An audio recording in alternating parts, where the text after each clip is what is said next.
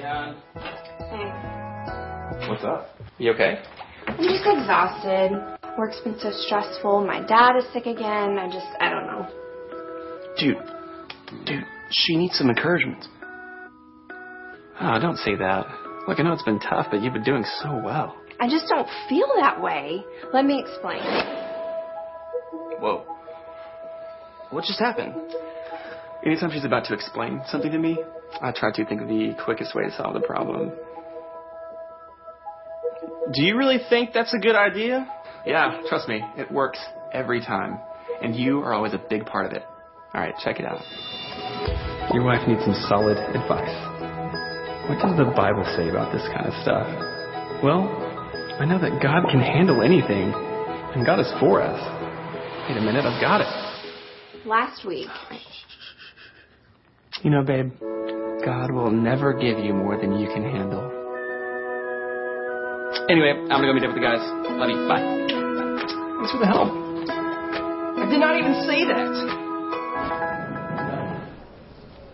I just can't do it anymore. I have nothing left. Between a divorce, the cancer, your mom dying and being laid off, I know it feels like you're going through a lot. Believe me, I have been there. Just remember, when God closes a door, He opens a window. And never forget, God never gives you more than you can handle. God never said that. Oh, I've got another one if you want to take a shot. Yeah, they come as a pair. Bring it. Welcome to Mantras. We're on the home stretch. We're on number 2. We did a poll to get people to submit things they hear often said, words of comfort, words of empowerment, words of encouragement, popular phrases in our culture, and then they voted on those things that were submitted. And this one took second place. But before we read it, I just want to go through a little trivia with you. What good is this? Well, you might win a game of trivia. Here's some popular quotes that are not accurate, but people believe for some reason in our culture that they really are true. Who's read any Sherlock Holmes stories? Have you heard the line, "It's elementary, my dear Watson"? In Sir Arthur Conan Doyle's books, he never wrote Sherlock as saying that exactly. Who has seen Casablanca? You've heard the line to the piano player, "Play it again, Sam." Never spoken exactly like that in the movies. And yet it's quoted as being so. How about Dragnet, popular series in the 50s, where Friday says, "Just the facts, ma'am." He never said that exactly like that. Yet it's quoted as being true. How about Star Wars, where Darth Vader says, "Luke, I'm your father." He never said that. Luke was grieving the loss of his father, and Darth said, "I'm your father." But never, "Luke, I'm your father." How about Star Trek? "Beam me up, Scotty." Who thinks that actually happened in Star Trek? Those exact words were never said. How about when God closes a door, He opens a window? Not in the Bible. God never said that. And what does that mean anyway? What if the window's on the 13th floor? Today's mantra is, God won't give you more than you can handle. Can you tell somebody that? Now apologize to them. What does that mean? What does that mean? It means God's promising you a rose garden and everything's going to be easy? Well, if He did promise a rose garden, roses got thorns, so it's not perfect anyway. What does it mean? If you're not able to handle your life's trials, something is wrong with you, you're not connected with God, you ought to buck up, Billy boy, and get this thing going. Pick yourself up by your own bootstraps. Something must be wrong with me. What a horrible thing to say to somebody that's suffering, and people do it all the time thinking it's in the Bible. Somebody just got horrible news or got a bad report. God won't give you more than you can handle. On the way to church today, I got a call from Candace and Raymond Evart. Their godson, it's a young man I haven't met. He's a senior in high school. His name's Aaron. He was in a car wreck. One of his vertebrae is broken. They're having surgery today at noon. They asked us to pray for him. And I want to do that in a moment. But what a horrible thing to say. Go to greet the young man. Hey, God won't give you more than you can handle. What? Let's just pray for him right now. Lord, we just extend our hands towards Fort Worth Harris Methodist Hospital. Lord, we ask you to give the surgeons wisdom. Lord, may they not make any mistakes. Give them accurate diagnoses. Lord, protect them from misdiagnoses. And Lord, we ask that you would raise them up strong for your glory. In Jesus' name. Amen. Where does this phrase come from? In a minute, we're going to look at a verse that people think it came from, and we'll see how it actually didn't come from that. But God won't give you more than He can handle actually comes from the Quran. I discovered about 8 English translations, and this is the most modern translation. Listen to this. Chapter 2 of the Quran, or Surah 2, the second Surah, verse 286, begins with these words. God does not burden any human being with more than he is well able to bear.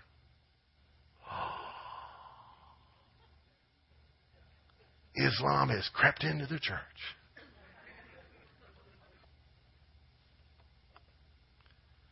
We're going to be looking at verses 11 through 14 of 1 Corinthians 10. The context is Paul is talking about the children of Israel, Jacob's children, Jacob's descendants, who've been enslaved in Egypt for 400 years, and they get delivered and they make this trek across the wilderness to get to the promised land. It takes them 40 years. Lots of trials, lots of obstacles, lots of temptation.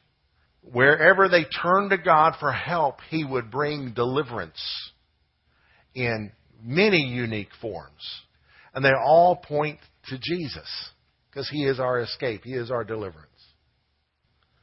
When they came to waters that were poison, they cut a tree down, cast it in the waters. It healed the waters. What does that sound like? The Lord's life was cut down. He was hung on a tree, and through His death, we receive life. We've drunk the poison of sin, and now we've got the antidote of the life of Christ. They were hungry, needed bread, needed food. Manna came down from heaven. Jesus declared Himself to be the bread that comes down from heaven. That's a whole nother sermon. On other occasions, when they didn't cry out to God for help and they complained and yielded to temptation to sin, all sorts of other bad things happened to them. Verse 11 says, now all these things happen to them as examples. You know, experience isn't the best teacher. The experienced are the best teachers.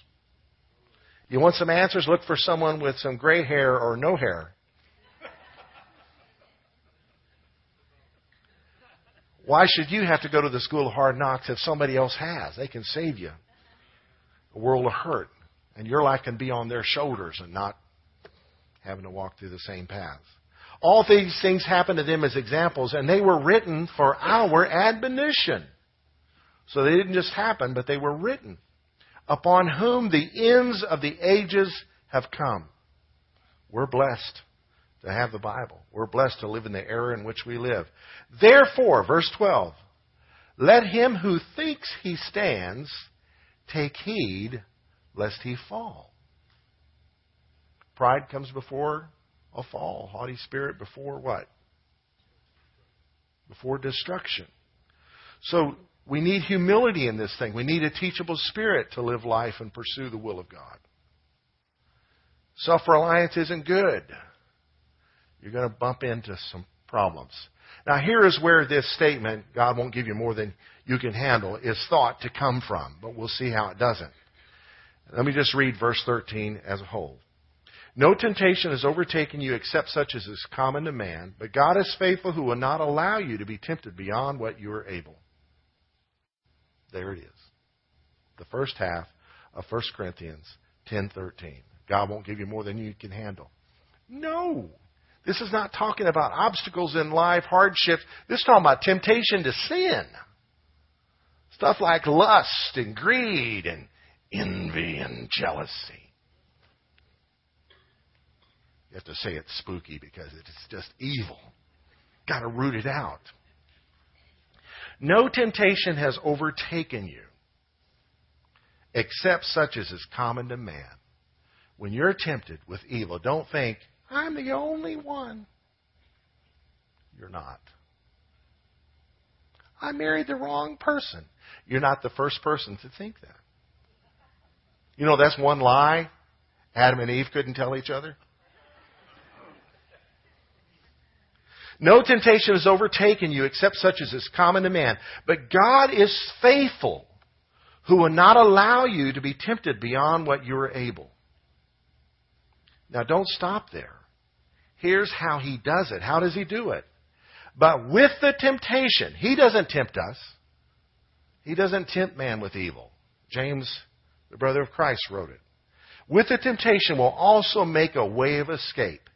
He'll make sure there's a door somewhere for you to get out, that you may be able to bear it. Make sure there's a way of escape. Joseph's tempted by his boss's wife. I won't tell nobody. Let's have some fun. His way out was to leave the coat behind and run. David had a way of escape from his temptation. Go to war, like other kings do. Don't get up on your roof and know your neighbor's gone so you can eyeball his wife. With every temptation, there's ways of escape. If you find yourself trapped in a scenario where you know the temptation's going to be there, get away from it. Look at verse 14. Therefore, my beloved, flee from idolatry. The bottom line of sin, all sin, is idolatry. Is putting yourself first. Putting yourself ahead of God's will. Putting yourself ahead of the well-being of other people. Idolatry. Bowing down to something other than God. It's temptation. People will risk God's blessings in their life to fulfill some lust they have. That's idolatry. Run from it. Run. Don't stand there. I'm strong. I'm going to fight it. No, run. Run, Forrest. Run. Get with the program and get out. Don't stand there and argue with those things that tempt you. There's things that tempt me. And in advance of being tempted, I have a battle plan. The way of escape for me with internet temptation is a program called Covenant Eyes. I pay some money each year, and they keep track of everything I do online and email week reports to a close friend who keeps me accountable. And my phone is locked down. I don't surf on it. I can't surf on it. I have apps that use the internet for accessing information, but I can't surf on it because I don't have any apps that are surfable. The church has an app. The pastor doesn't have one on his phone. And I help design the app. Not that I'm an app designer, but I determine how I wanted it structured and the pictures and all that. Because I believe it's important for the church to have an app. But I don't have one on my phone because you can surf through it. It's got a Facebook connection. Why? Because I know I have weaknesses. And so with every temptation, there's a way of escape. So the escape for me is to keep the app store turned off. And if I need to update stuff, I go to Pastor Shake. He's got the code. He unlocks the app store. I do my business and hand it right back to him. He locks it back down. I walk in freedom. Well, I don't know if I can go to a church with a pastor so weak. Well, go find one. You may find one stronger, but I'm telling you, he's going to be tempted with stuff too. You're tempted with stuff. We're lying to folks when we tell them, you get saved, you'll never be tempted. Temptation's not a devil. Temptation is our flesh. We're all born with a propensity to sin and appetites for things that are not the will of God. And we are all called to repent and turn from our wicked ways and pursue the will of God, which includes looking for the door of escape.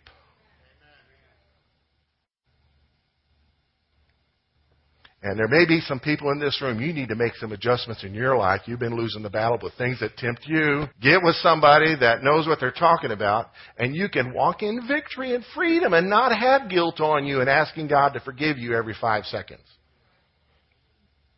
That's a whole nother sermon.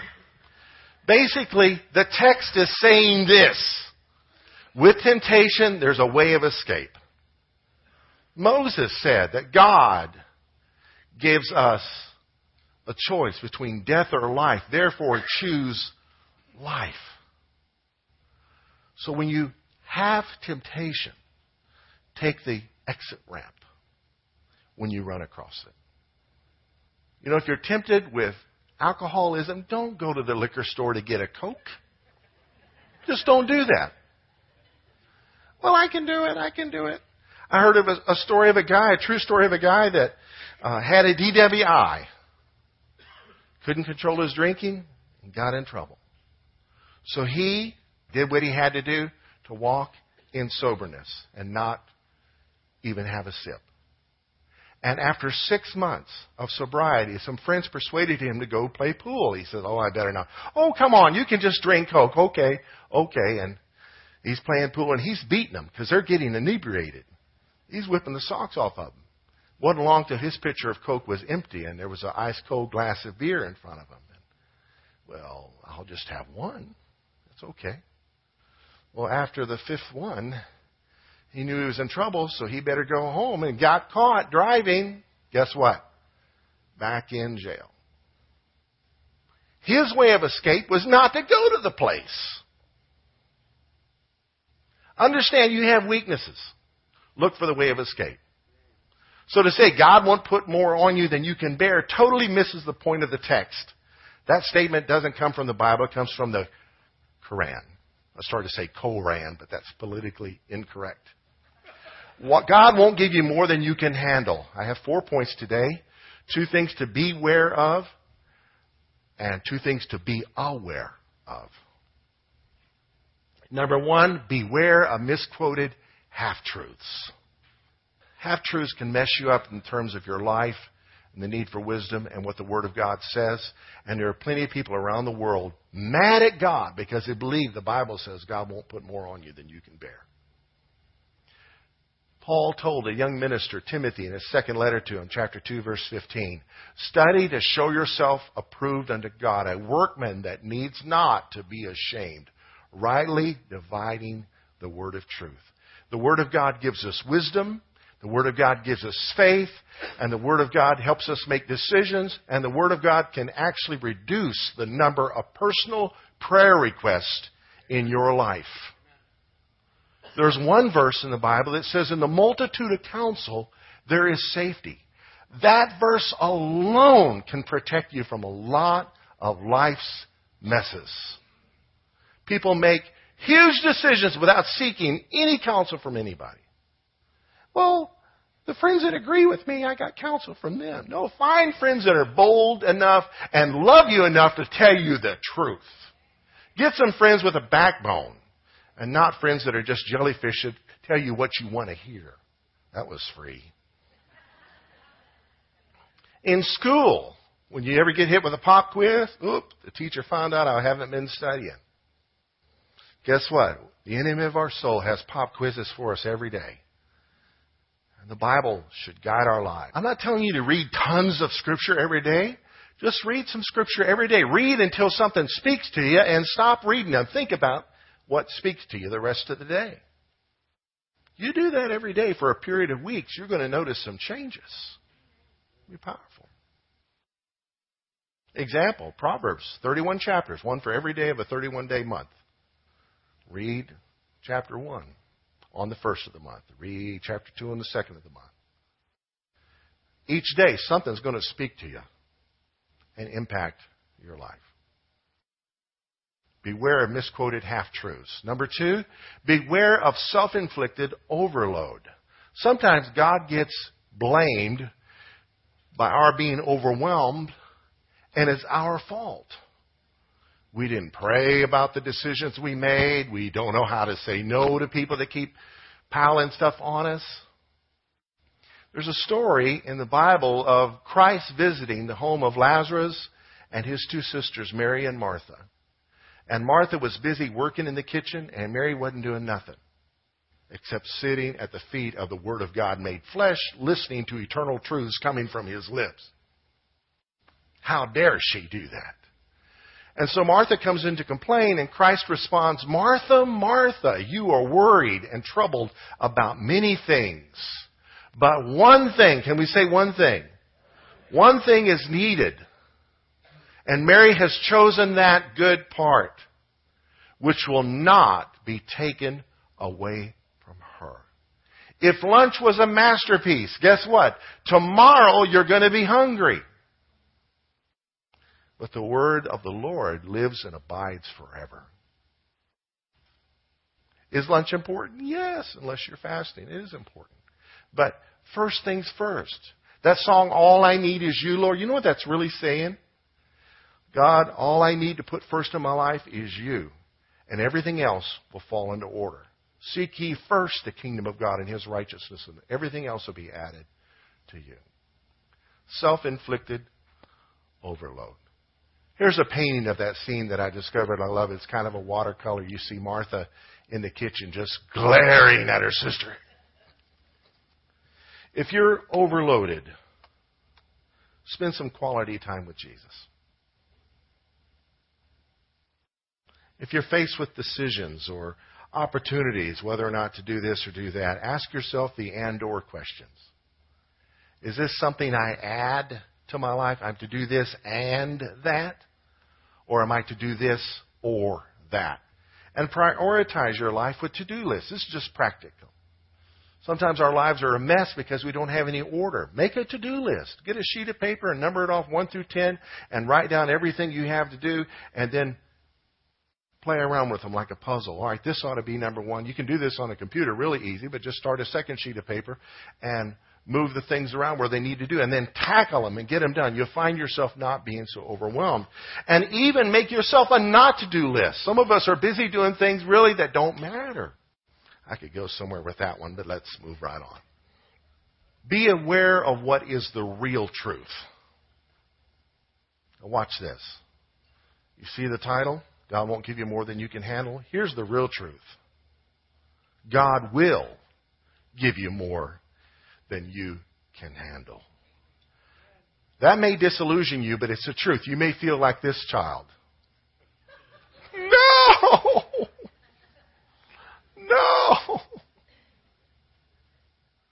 Paul, in describing his pursuit of God's will for his life, how overwhelming it was, he said, we are hard-pressed on every side, yet not crushed. We are perplexed, but not in despair. Persecuted, but not forsaken. Struck down, but not destroyed. I'm still here. Verse 10, always carrying about in the body the dying of the Lord Jesus, that the life of Jesus also may be manifested in us. This is that good and bad thing. You've heard that guy say, my house burned down. That's bad. No, that's good. I had insurance. Oh, that's good. No, that's bad. I wasted the money. Oh, that's bad. Oh, no, that's good. I found the perfect career. That's good. No, that's bad. The company went under. Well, that's bad. No, that's good. I actually am doing something better now. It's an unending thing. Here, to be hard-pressed on every side is bad, but not to be crushed is good. To be perplexed is bad, but not to be in despair is good. There's a bright side to hold on to no matter what you're walking through. And God, if you're pursuing His will, at times in your life, thank God it's not every day, will lead you through tough times. I've asked Carl Kaspik to come and share a bit of their story. He and Julie have pastored churches from California to Maine and to various places in between. Carl, come right on. I turn it to you, my brother.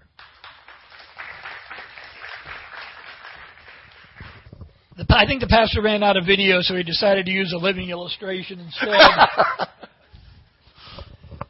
Cartoon wouldn't do this time, so it had to be the real thing, the real deal. But I can relate to what Pastor Allen has been talking about. Because for years, even in the ministry, I thought,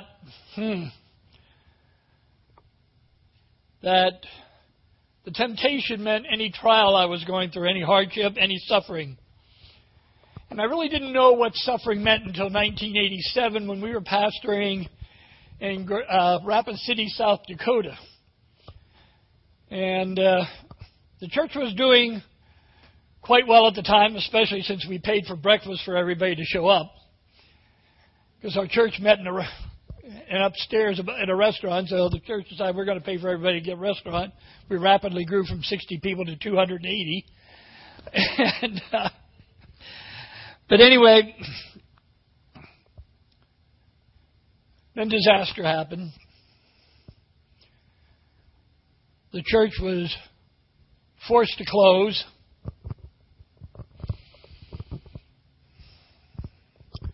And the denomination we were with had nowhere to send us. I mean, can you imagine a huge denomination? They didn't have one church in the entire country to which they could send us to. I tried to find part-time work. But Rapid City had a large Air Force base outside, and pretty much all the jobs in town were part-time, and the Air Force dependents and even some of the Air Force military personnel were taking all the part-time jobs. I finally got a job. Well, I was told I could start work at McDonald's at minimum wage, of course, 2 hours a day, 3 days a week, and we lived 20-some miles away from that McDonald's. So you can see that I didn't get to take that because we didn't have the gas money to go 20 miles one way every single day, or those days to work and get like $8 for the day. So, and we couldn't even get food stamps. Well, we could have. We went down to apply for food stamps, and the state told us, well, if you and your wife divorce, we can give her and the kids food stamps. But you got to get a divorce. Divorce wasn't a part of our vocabulary. It's not a part of God's vocabulary. It happens. That doesn't mean it's a sin. Sometimes it's not your fault. Sometimes things happen. But in our way at that point, divorce wasn't an option. A church in town gave us $500.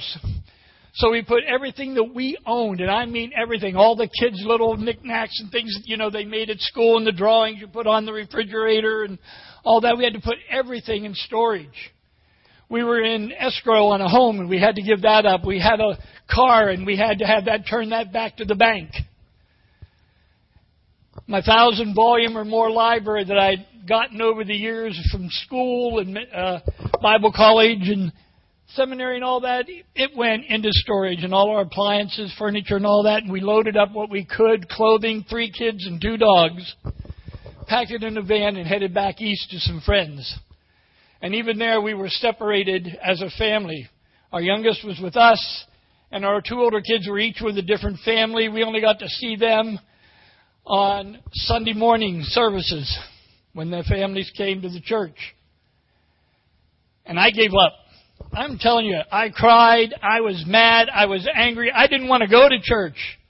I vowed I would never step foot inside a pulpit ever again. But you can see that didn't happen.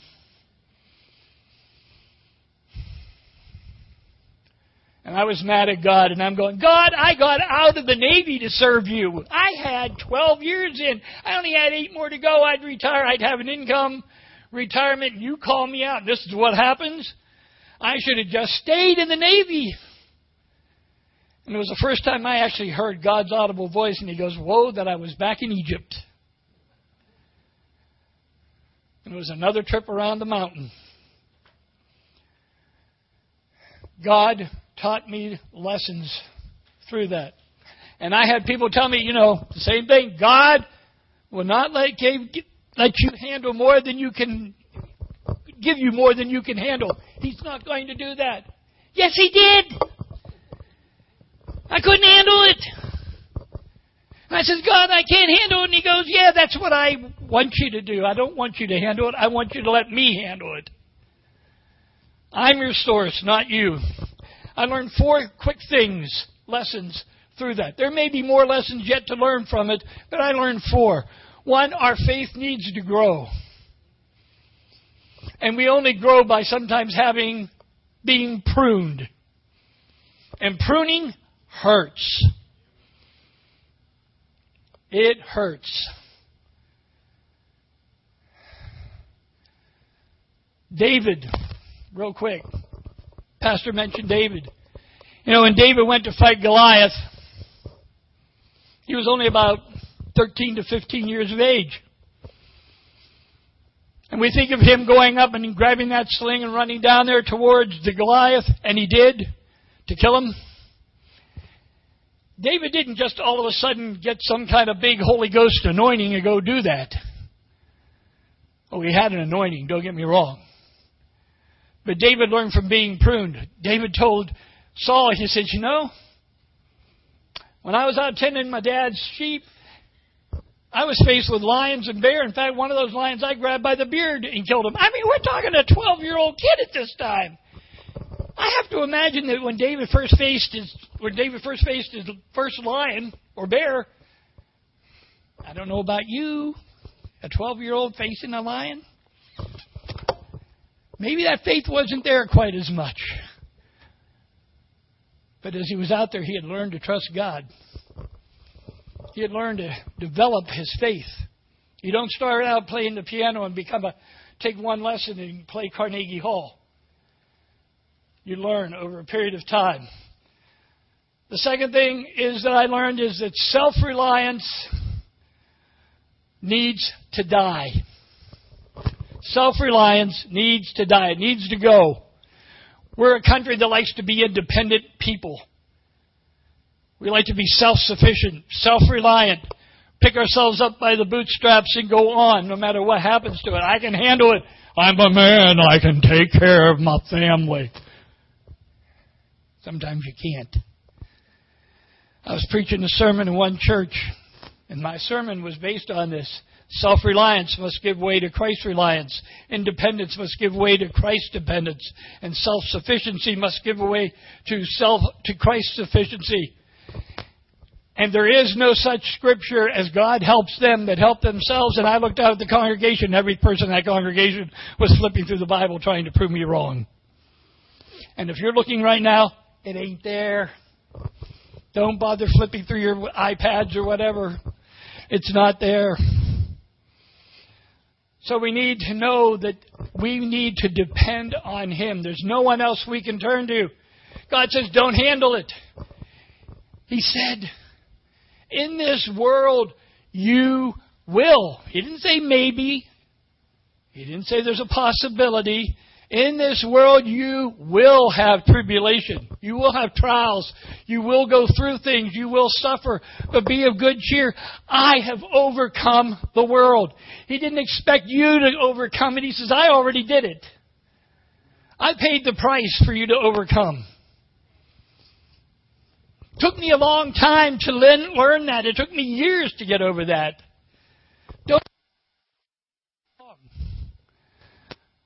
As the pastor said, find someone. And I'm going to put a little dig in here, not a little dig, but an advertisement. If you're a man and you need, we got a men's group that will help you do that. We got people that will help pray with you, counsel you, the men who have gone through this. So I encourage you, guys, be a part of that. Be a part of that. The next thing I learned is our knowledge of God's character grows. God is faithful. God is trustworthy. God will never let you down. His love is strong enough to get you through any and every circumstance. You don't have to be like the rest of the world that when something bad happens to you, you fall apart all over the place. I lost my job, the company closed, everything's going. I'm not saying you were happy. Oh, yippee. But you have a joy and a peace about it because you know God is with you. And in the end, you win. No matter what happens, He's there. And finally, what we have is that I learned that in and through it all, I can't pick myself up. And all the glory has to go to God. I can't take credit for any of it. I didn't want to go back to church. I didn't want to step foot in it. I certainly didn't want to preach anymore because I felt like I was such a hypocrite. I was out teaching people that God will get you through it, or that God will not give you anything more. I tell you, it took years, but God showed me in that lesson that I really needed to give Him the glory. I really needed to allow Him to see me through it. I really needed Him. It's no longer I that lives, Paul said, but Christ that lives in me. So when you're with someone and they're sharing their trials and their problems they're going through, you have a golden opportunity of what you've gone through. If you don't have trouble, just wait a day or so. It'll find you. You don't need to go looking for it. But when you're with someone who's struggling, just be with them. Just love on them. Pray victory in their lives. Don't give them the platitudes. God won't give you more than you can handle. Or when God closes a door, He opens the window. In Hebrews 13:3 it says, remember those who are in prison. They were talking about someone's in prison, but I got news for you. When you're going through a trial and a tribulation and a problem and you're suffering or your family's suffering, you're in a type of prison. The enemy's trying to bind you up. He's trying to handcuff you. He's trying to put you there and not let you out. But it says, remember those who are in prison as though you were in prison with them. Remember those who are suffering as though you are suffering as they are.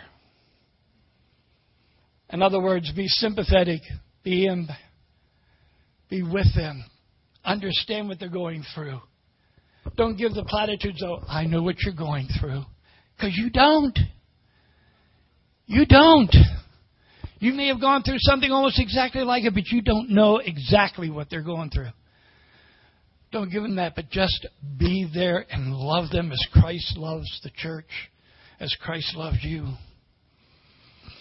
And as you go through your trial, remember, God doesn't say He won't give us more than we can handle, but He does allow us to experience those trials, those temptations and sufferings that are more than we can handle because He desires to handle them for us and grow us in Him.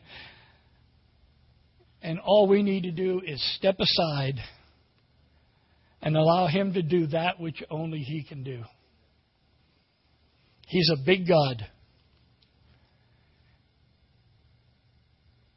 And admit to yourself, because He is a big God, God, I can't handle this. But You're big enough to handle it for me. You're there. You're a big God who's bigger than all my problems. And You'll take me through it. Thank you. Thank you, Carl. God will give you more than you can handle. He won't give you more than He can handle. Let's stand. Lord, may Your word bring life to our life. And may we surrender our life to Your will. Lord, I pray for every person here. Line us with Your will. Give us courage to follow You no matter what. And Lord, I pray for that person that's wrestling with surrendering to You because they don't want to risk hard times. Give them courage to trust You today, to be obedient to Your will. And Lord, I pray for that person that is getting out of the boat of the past and out of the safe place of their comfort zones to pursue Your will. Lord, I pray that this word would bring life to them in such a way that should they meet something unexpected, that they'll trust you and they'll grow through that. In Jesus' name. Lord, we thank you for bringing Carl and Julie through that, and many of us in this room through all sorts of stuff. Lord, give us the grace and the wisdom to encourage those who are in difficult times now in their life. Lord, I pray for those of us that are experiencing hard times because of self-inflicted issues. Lord, I thank you that you're not shocked by the decisions we made and the place we're in. Lord, may we cry out to you to find grace to help in the time of need, and stop blaming you and stop blaming ourselves, but to trust in your imputed righteousness to reveal to us your perfect plan where you're able to take those mistakes and use them as stepping stones towards your will in our life. In Jesus' name.